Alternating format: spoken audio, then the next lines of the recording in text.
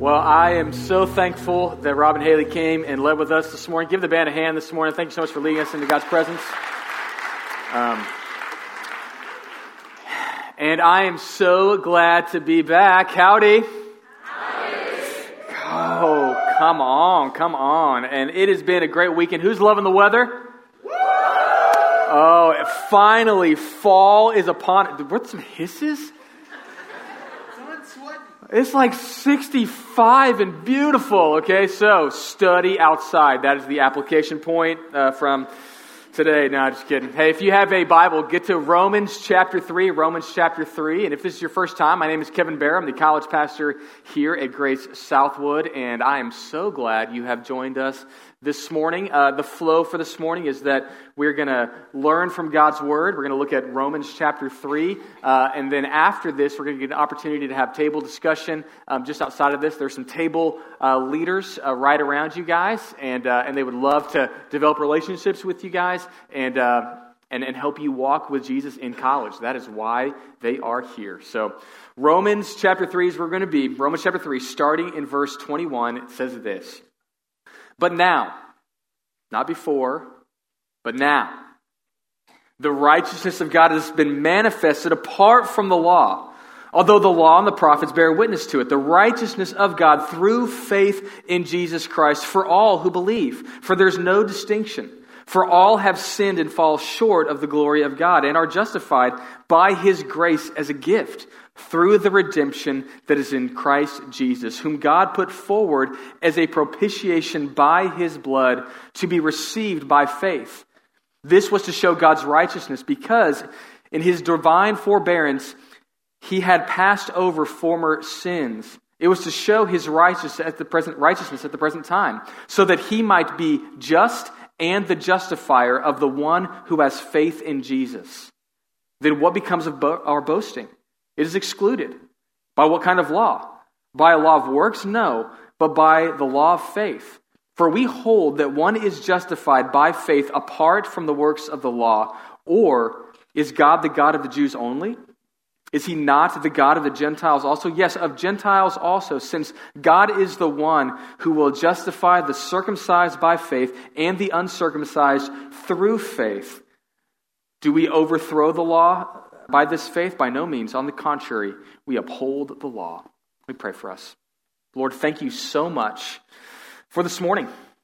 And Lord, I just thank you that I can be back and open up the Word of God with these students and learn from you. And Lord, we're going to look at justification. You know, Lord, and it is a big topic. It is a big idea to be justified, to be right in your sight. And Lord, the truth is we are not right in your sight. We need to receive justification. And so, Lord, I pray that as we open up your word, as we study this section of Scripture, you would help us to see how we are made right in your sight through the precious work of Jesus Christ. And Lord, I pray that we would be people that don't look to justify ourselves, but we instead would receive the justification that you give through your Son. We're asking something big. We're asking something that only you can do by the power of your Spirit. So please, Lord, come. Open our hearts to you. It's in your name we pray. Amen. Well, the holidays are coming up. That's why I love the cold weather. In 1 month, you will be going back for Thanksgiving. So you're going to have Halloween here pretty soon. So you're going to be carving pumpkins and celebrating Reformation Day. Martin Luther. So most of you should be dressing up as Martin Luther, carry around your 95 Theses. That'll be fun on Halloween. If you don't know what I'm talking about, ask a friend later on. And then soon after that is going to be Thanksgiving. And Thanksgiving is one of those fun moments when you get to go home, you get to interact with your family. And the best part about Thanksgiving, I don't know about your Thanksgiving, this is my best part of my Thanksgiving, is the arguments you get to engage in at home. Because someone has an opinion, and someone likes to defend their opinion a lot. And so I have one of those at my house. My 3-year, or at the time, he was 3 years old, and his name was Jesse. Now Jesse's 6. But when he was 3 years old, he and my brother-in-law, Rob, got into an argument. They got into an all-out brawl. He was 3, Rob was like 40, and And they got into this argument, and they were looking at a book that had sea life, all sorts of fish and sea life. And there was one particular picture in the book of a particular animal that could be debated as to what it is. My son called it a swordfish. Rob said it was a marlin. A swordfish looks pretty much like a marlin. Now, when Tyler comes back, he'll correct me because he's an avid fisherman, but they pretty much look the same. They both got a fin on top. They both got a long nose. And if you look at a swordfish and you look at a marlin, it is very difficult to tell them apart, especially when you're 3. And so they would look at the picture, and Jesse would go, "That is a swordfish." And Rob would go, "It is a marlin." And Jesse would say, "No, it is a swordfish." "No, it is a marlin." And he would come get me, "Daddy, this is a swordfish." I'm like, "It looks like a swordfish to me." And he goes, "See?" And then Rob goes, "It's a marlin."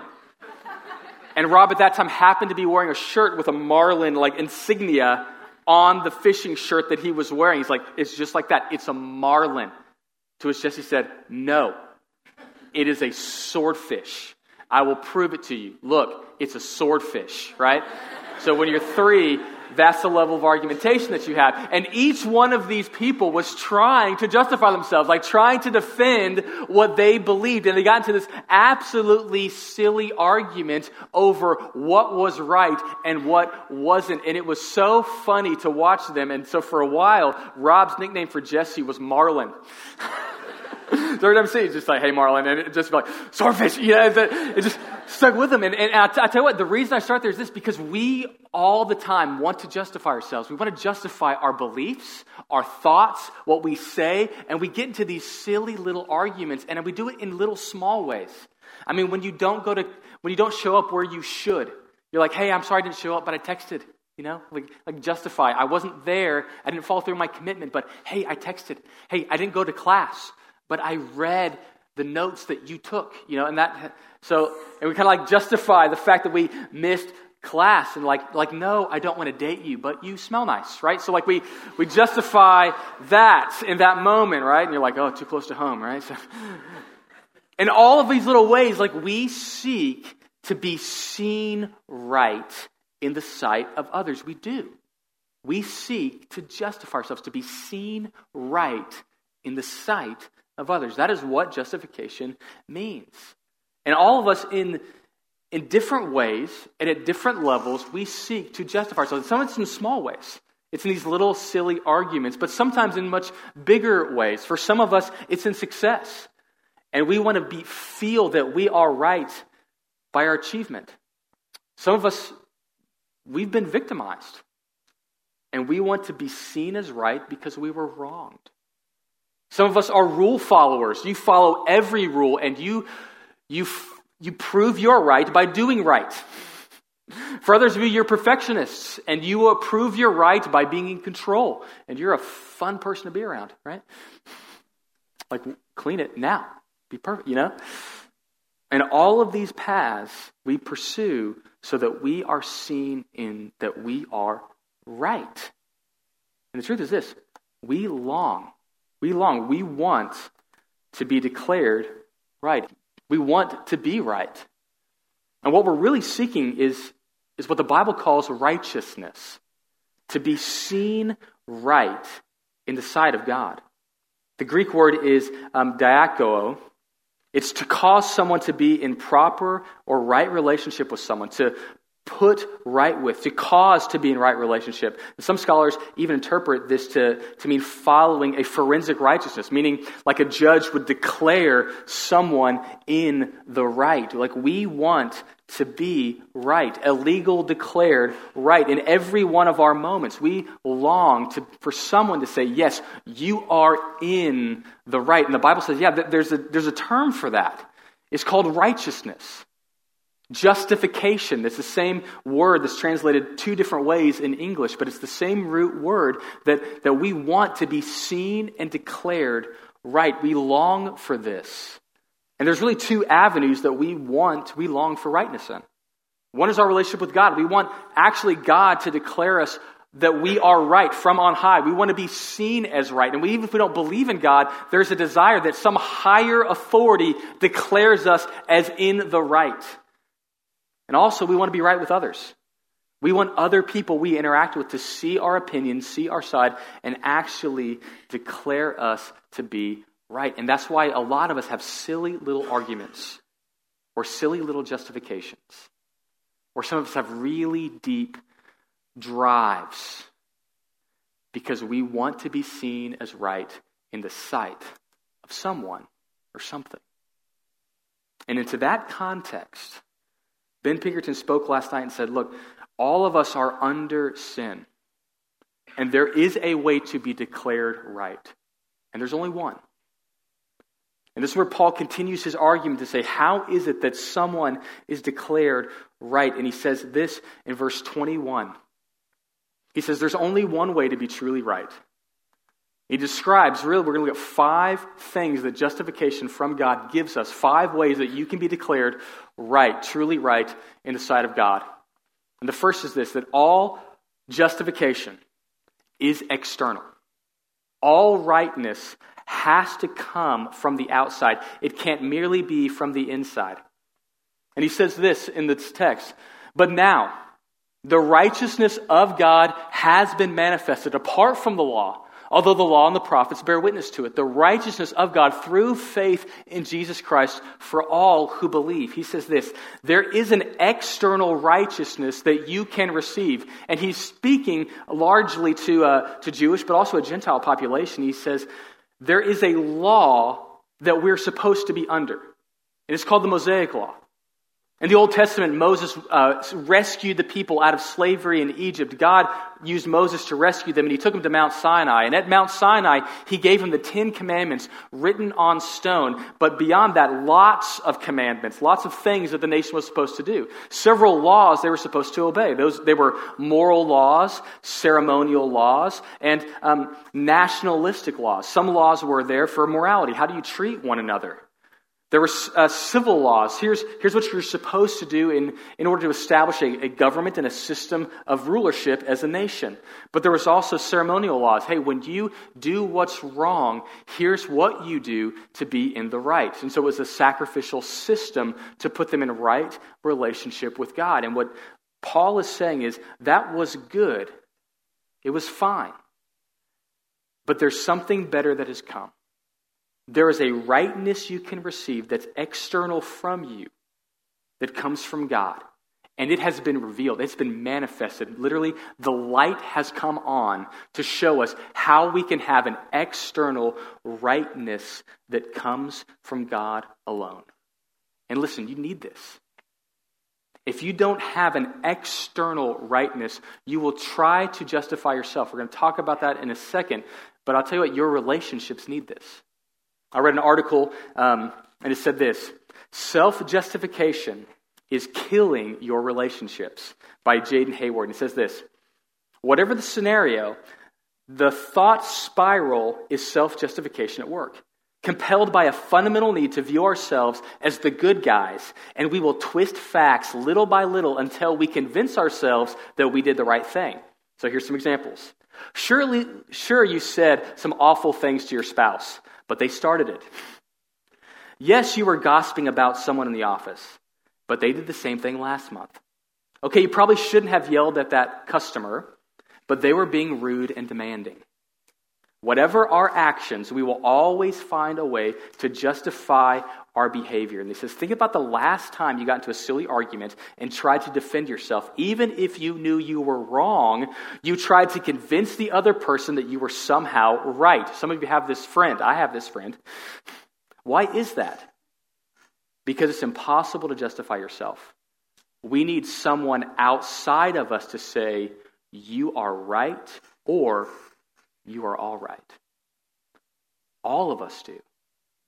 And it's so funny in our culture, we try to justify ourselves all the time, but we actually need someone else to say, no, you are right. You are in the right. And some of it's in your relationships, and some of you are killing your relationships because you have to be right all the time. Some of you, it's in your success. You're chasing success, and what your desire is for that achievement to give you validation, that accomplishment to give you value and see that you are all right. There's a movie years ago called Chariots of Fire. And it's the story of some runners. And so this movie is very close to my heart, right?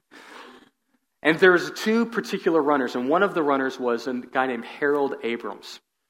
And Harold Abrams says this in the movie: "You, Aubrey, are the most complete man. You're brave, compassionate, kind, content man. That is your secret, contentment. I have never known it. I am forever in pursuit, and I don't even know what I am chasing. And now, in 1 hour's time, I will be out there again. I will raise my eyes and look down the corridor 4 feet wide with 10 lonely seconds to justify my existence. But will I?" Isn't that tragic? This Olympic sprinter at the peak performance, he says, "I've got a long corridor, these 2 lines, and a 4 foot wide, and I've got 10 lonely seconds to justify my life." And it's terrifyingly insightful. For some of you, it's I've got 4 years to justify my time at A&M. Hopefully I can get a job or a spouse, and that will then justify my existence, right? And that's success, however you've defined it. So for all of us, there's something for success that has become, for some of us, that big thing that we're chasing. We're saying, will something from the outside declare me right? And God says, I have. And it's apart from the law. It's apart from any rules that God has set up or any rules that you set up in your own life to declare you right. Apart from any law, the righteousness of God is revealed. It's manifested. I will give you the righteousness. And it comes apart from the law through faith in Jesus Christ. It comes through a person. There is an external righteousness that we receive. And for some of us, we need to receive this righteousness so that we stop trying to prove ourselves.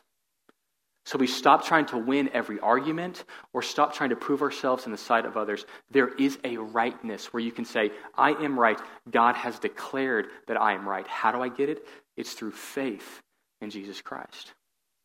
This first part is external from us. But secondly, it levels us. It levels us. Romans 3:22 says it this way: the righteousness of God through faith in Jesus Christ for all who believe, for there's no distinction. For all have sinned and fall short of the glory of God and are justified by His grace as a gift through the redemption that is in Jesus Christ. What he's saying is this, that sin levels all of us. It makes us all on the same level. All have sinned and fallen short of the glory of God, meaning that we have not made the standard. All of us are in the same spot under sin. We are level because of our sin. And what we all long for is a rescuer. We long for someone to rescue us from the fact that we are lower than what we need to be. And every Disney movie knows this. Every Disney movie knows this. So what's the rescuer of Snow White? This prince, right? Once that prince comes in, he will rescue me. What's the hero of Sleeping Beauty? It's Aurora. She's the most... No, it's Prince Philip. Like, he's going to save her. He's going to rescue her. Who's the hero in How to Train Your Dragon? Got to go back, people. Got to go back. It's not really the dragon, it's Hiccup. It's this lonely guy who rescues his people and makes all these people happy with dragons. Like, it can happen, right? Harry Potter. Simple question, people. Who's the hero in Harry Potter? Harry Potter, right? Someone that will rise and save us from ourselves. We long because we feel that we are not in the right and we need someone to come in and save us. But here's what's really interesting. In our modern culture, even though all of our movies show like some hero rising to save everyone, every one of our movies says this, there's another push from our culture, and it's this, that the only saving you really need is self-saving. And so we see it in a lot of our football interviews, our sports interviews. So the football player plays the game, does well, maybe, and they come afterward and they give these interviews. And they're like, what made you so successful? And they stick the mic in his face. And what does that person say? I worked hard and I believed in myself. And they're like, yes! So we're talking about you believed in you, and that's why you won, right? Like that's the vernacular. That's what they're saying. You believed in you, and you did it. My wife and I watched America's Got Talent. It's over, but we watched it. And every judge on the stand says the same thing over and over again. They say this: what you need to do is just believe in yourself. Just believe in you, and you can overcome. Our culture pushes you to have self-confidence to the extreme. What they're saying is, all you need to do is believe in you, and then everything will be all right. And that's the cultural push. The movie pushes, you need a rescuer. The cultural pushes, you can save you. And here's the tragedy about being a self-rescuer. If you succeed, you have no one to thank but yourself. And if you fail, you have no one to blame but yourself. And that is a weight you were never meant to carry. Because if you win, you're all alone. And if you lose, you're all alone. And that's not winning. Neither of those help us win. What we need, what we long for, is someone to rescue us, to bring us into right relationship. And God says, yes, that's what I've sent. I've sent a Redeemer. You are redeemed through Jesus Christ. He is the rescuer. In the Old Testament, there was a term called the kinsman redeemer. It's the word goel in Hebrew. And what would happen is, in that culture, there are some times that a husband of a wife would die, and she would be left without children. And in that culture, at that time, a husband provided financial stability, and kids provided social security, their future. And if a woman was left without a husband to provide or children to care for her, she was left destitute and abandoned. She was going to be all alone. So God, in that scenario, said, okay, I'm going to put in what's called a kinsman redeemer, a goel. Someone who had the responsibility to provide financially for the wife of his brother. So oftentimes it'd be two brothers, and they would both have their own wives. And if this brother died and left no kids, he would step in to help this woman and to provide for her. He was called a goel, a kinsman redeemer, a near relative who would provide for someone in distress. And the Bible picks up that term and says, yes, that's what Jesus does. He is near to us, meaning he became man like us. And he stepped in to save us. He redeems us. We are justified as a gift. We are put in right relationship with the world and with one another. We are safe because the Redeemer has stepped in. And we don't earn this gift, and you can't repay the gift. A destitute woman could never earn the gift of the money that man would give to her, nor could she ever repay it in that culture. She needed to simply receive. And you and I are a lot like destitute people that needs a Redeemer to step in for us, to save us from ourselves, to put us in a right relationship with God. Okay, so it's external from us. It levels us. We are all in the same playing ground. We can't save ourselves from our own situation. We can't do that. But Kevin, how does it work? Well, how it works is this: it satisfies and enables us to stop hurting or avenging ourselves. Here's what it says in Romans 3. Romans 3:25 says this: whom God put forward as a propitiation by his blood, to be received by faith. This was to show God's righteousness, because in his divine forbearance, he passed over former sins. It was to show his righteousness at the present time, so that he might be both just and justifier of the one who has faith, Christ Jesus. He says this: the reason this is so necessary is it because it satisfies the wrath of God. The word propitiation means this, to satisfy. To satisfy the wrath of God. And as soon as I say that, okay, God's angry, that doesn't make sense. Like why is God angry? Why does he need something to satisfy his wrath? Well, in the Old Testament, there was a picture of this. There's a picture of when the people sinned, they would sacrifice an animal, and the high priest would walk in once a year, walk into the Holy of Holies, and sprinkle blood on the Ark of the Covenant that held the Ten Commandments. And as he would sprinkle the blood, he would be confessing the sins of the people that they had committed. And they know that the blood would cover the sins for that year. And so there was this picture that they had in their mind of blood covering sin. And it was built into the culture.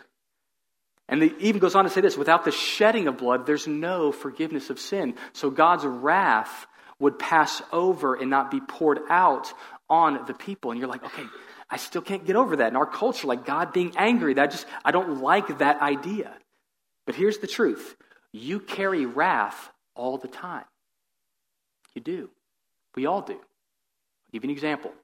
If you were to invite me over to your house and say, hey, come on over, Kevin, and come hang out with us, and you happen to have a dog. And the dog is there, and I go, I don't like that dog, and I kick it. Yeah. Immediately, like the response, the visceral, like, oh, Kevin, why would you do that? And if I was to then say to you, what are you worried about? I didn't kick you. What would you say to me? You're an evil, evil human being. You're wrong, right? Because what happens is when we sin, it creates a barrier and it creates a debt. And you would say something to me at that moment, Kevin, you owe me and my puppy an apology, right? And if I refused, if I'm like, whatever, and I kind of left, you'd be like, I'm going to pay him back.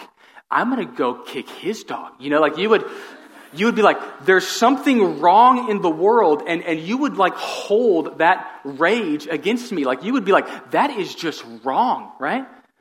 And it's also true even at other levels, right? I mean, if you were to come over to my house, you're coming to my house. And you're playing like outside with my kids, and then you're like, hey, Kevin, I was playing with your kids, and like, hey, one of them is just like really stupid. Like Kevin, you're cool, but your kids are just dumb. Like I don't even like them. That would hurt me. And you could be like, well, Kevin, I like you. I just hate your kids. I'd be like, that's just weird. Like, I need to teach you some social skills and to show like that just doesn't make sense. Like they're a part of me, and to say that you like me yet hate my kids, something that's of me, that would just be odd, right? And the thing is true in our relationship with God. All the time we say, okay, I love God, but God, I just hate your people. I love you. I just don't like anything that you've made. And here's what God says. Hey, Psalm 24:1, the earth is the Lord's and all of its fullness, the world and those who dwell in it. Psalm 50, verse 10 through 12. For every beast of the forest is mine, and the cattle on 1,000 hills. I know all the birds and the mountains and the wild beasts on the field are mine. If you were hungry, I would not tell you, for the world is mine in all of its fullness. Everything belongs to God. Job 41:11. Who has preceded me that I should pay him back? Everything under heaven is mine. Ezekiel 18:4. Behold, all souls are mine. The souls of the Father as well as the soul of the Son is mine. The soul whose sins shall die, because they're his. He has authority over them. And Psalm 82:88 says this, arise, O God, judge the earth, for you shall inherit all the nations. He's saying this, God, you own everything is yours. And when we hurt the things that God loves, that hurts God. He is emotionally affected by it. And here's what God does, is that it says that he passed over sins committed. He withheld wrath. He was angry because of all the sins that humanity has done throughout history. And he withheld that wrath. And then at one moment in time, he poured forth the fullness of his wrath on Jesus Christ on the cross. An innocent man. He poured forth his full wrath on Jesus Christ so that he would take the punishment that everyone deserves. And that fully satisfied the wrath of God. And tell you what, it should satisfy your wrath. It should satisfy your wrath. It satisfies the wrath of God, and it should satisfy yours. Because every sin that's been committed against you is also a sin committed against God. Every wrong that's been done to you is also a wrong that's been done against God. Every pain that you feel has also been committed against God. And so we as a human race have not done what is right. And God said, yeah, there needs to be something just done. And some of you have like this deep, visceral pain that you carry. And you're just like, I'm just mad, I'm bitter, I'm angry that someone would be allowed to do this. And I don't want to minimize what wrong was done against you. It was wrong. And God says, yes, it was wrong, and someone has to pay. Either the person eternally or my son eternally has paid the debt for him. Either that person pays eternally for the wrong that they have done, or they receive eternal forgiveness from God. See, here's the thing about debt. If you were to threaten my life, you're saying, Kevin, I'm going to kill you because I didn't like your sermon. Fair enough. I could put a restraining order against you, right? And I could be like, hey, that wasn't nice, and maybe the cops would investigate, that sort of thing. But if I threatened to kill the president, it wouldn't be just a little restraining order. There would be a lot more that comes at me, right? As rightfully it should, because with the increase of the importance of the person increases the response to that offense. It increases. God is infinitely above us. He is holy, he is righteous, he is good, he is infinitely above us. And the only thing that can satisfy the breadth or the height of how far he is above us is an eternal sacrifice that comes in Jesus Christ. And so we can hold wrath. But listen, you will never punish anyone as much as Jesus was punished for you or for them. And if that rock sinks deep, you can actually have the tools to forgive. There's a book called The Hiding Place. And there's a woman who was taken in the Nazi concentration camp. And her sister died in the process of being in that Nazi concentration camp. And at one moment, she began preaching about the goodness of after everything had transpired and she had been saved from that situation. She began preaching the gospel in several different moments. And at one of those moments, there was a man who came up, and immediately she recognized that man as a guard who had been responsible for killing her sister. And that man walks up to her and says, Fraulein, because they're German, Fraulein, you spoke so beautifully about the forgiveness of God. I've recently become a Christian, and I've received the forgiveness of God. And I don't know if he didn't recognize her, but he's like, I know that I had wronged many, many people, and I'm so sorry, but I'd like to hear the forgiveness from you. And she says in that moment, she could not move. She did not want to raise her hand to shake his hand. She was absolutely hurt and wounded. She recognized this man as the one who had been responsible for killing her sister. And so she's like, I will not forgive him. And she stood there in this moment. She reflected on a truth that she had seen. She says this, those who are able to forgive their former enemies were able to return to the outside world and rebuild their lives, no matter what the physical scars. Those who had nursed their bitterness remained invalids. It was as simple and as horrible as that. You can hold your wrath, but it will not help you. We can hold our bitterness, but we will never be free. We receive propitiation. We have wronged God, and so we need forgiveness for ourselves. But let me tell you what, the people we hold bitterness against, wrath against, they have also can receive the forgiveness of God. I'm going to push this one level further. I know for me in college, it was one of the first times I began dealing personally with some of the failures of my parents. My parents are amazing people. I absolutely love them. But they are not perfect. For some of you here, this is probably the first time you're actually really dealing with some of the failures of your parents. And let me tell you what true forgiveness looks like. You forgive them for what they didn't do that they should have done. And you forgive them for never being able to do what they should have done. Not only do you forgive them for what they did not do, you forgive them because they could never do what they should have done. You can't go back to be 5 years old and dad being at your baseball game. You can't redo that. You can't go back to whatever was missing in your life and have them fix it. It cannot happen. And some of you are rightfully wounded because of the sins of your family. True propitiation means not only has God poured out all the wrongs of the world onto Jesus Christ, he extends forgiveness to the world. That's where propitiation drops to the next level. I forgive people for what they could never be, what they could never give. It's huge. And what that does, if we rightly understand it, it humbles us. Then what becomes of our boasting? It's excluded. By what kind of law? By law of works? No. By law of faith.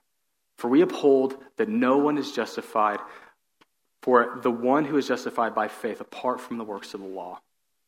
We don't brag. Salvation is like this. It's like one beggar telling another beggar where to find water. So we are humbled because we need the forgiveness of Jesus Christ that comes to us that we did not deserve, but we so desperately need. And then lastly, it unites us. It enables us to embrace others. Romans 3:29 says this way, or is God the God of the Jews only? Is he not the God of the Gentiles also? Yes, of the Gentiles also, since God is one who will justify the circumcised by faith and the uncircumcised through faith. Have you ever been part of a community that is truly humble? Have you been part of that community? Where each person doesn't hold to their own rights and think that they deserve the acclaim or the recognition, but willingly give acclaim and recognition to everyone else. Have you ever been part of that team? Have you ever been part of that organization, maybe that job that no person in the organization feels superior, but they humbly receive their position and they're able to reach out and care for others? There is something incredibly uniting about that. See, we are all level under sin. We need external righteousness, and it comes through the person of Jesus Christ. We are all the same level, and I'll tell you what, that propitiation, that wrath satisfies God, and it should satisfy us. It should humble us. And I'll tell you what it also does. It unites us. It means that every person that you see is a person that needs a Savior, is a person that needs grace, is a person that needs the work of Jesus Christ, both to forgive them and enable them to forgive others. So how do you receive this justification? It's simple. There's one word that's repeated over and over and over again through this entire section, and it's this: faith. And I want to define faith for you. It is not belief without evidence, and it is not belief in spite of evidence. Sometimes you hear faith, and it's just like it's like a leap into the unknown. It's like, I don't know what I'm going to do, but I'm just going to jump. And that's not actually biblical faith. Biblical faith means this: I've looked at the alternatives, and I've looked at the sure person of Jesus Christ. And I find Jesus Christ to be worthy of trust. Faith is trust in Jesus Christ and his work on the cross for us. And this is what Paul found. It's not a righteousness that's of his own. It's a righteousness he's received from the person of Jesus Christ. And when you receive his rightness, when you put your faith in him, you are in right relationship with God, and it enables us to be in right relationship with others. Have you put your faith wholly and solely in Jesus' redeeming work? And have you let his redeeming work not only forgive you, but enable you to forgive others? That's true justification. Because what God is trying to do is not merely save you, the individual, but move beyond that. That we would be united in faith under God. Humble, unified, satisfied, level, and externally right in his sight. Have you received Jesus? And are you letting him enable you to extend forgiveness to others? Pray for us. Lord, thank you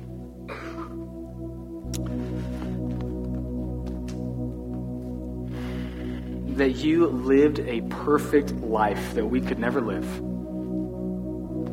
and that you died in our place for our sins. And even beyond that, you died that we might be in right relationship with you and right relationship with others. And Lord, I don't know where each person is this morning. Some of us are trying to prove that we are right in the sight of our peers, and so we're pushing so hard to prove our rightness.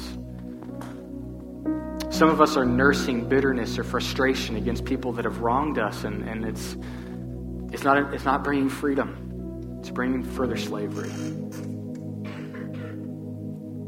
And so, Lord, I pray that wherever we are this morning, you would help us to receive forgiveness that puts us in a right relationship with you.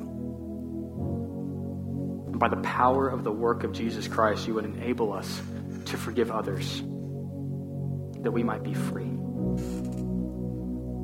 We love you. I lift up these students to you. It's in your holy name we pray.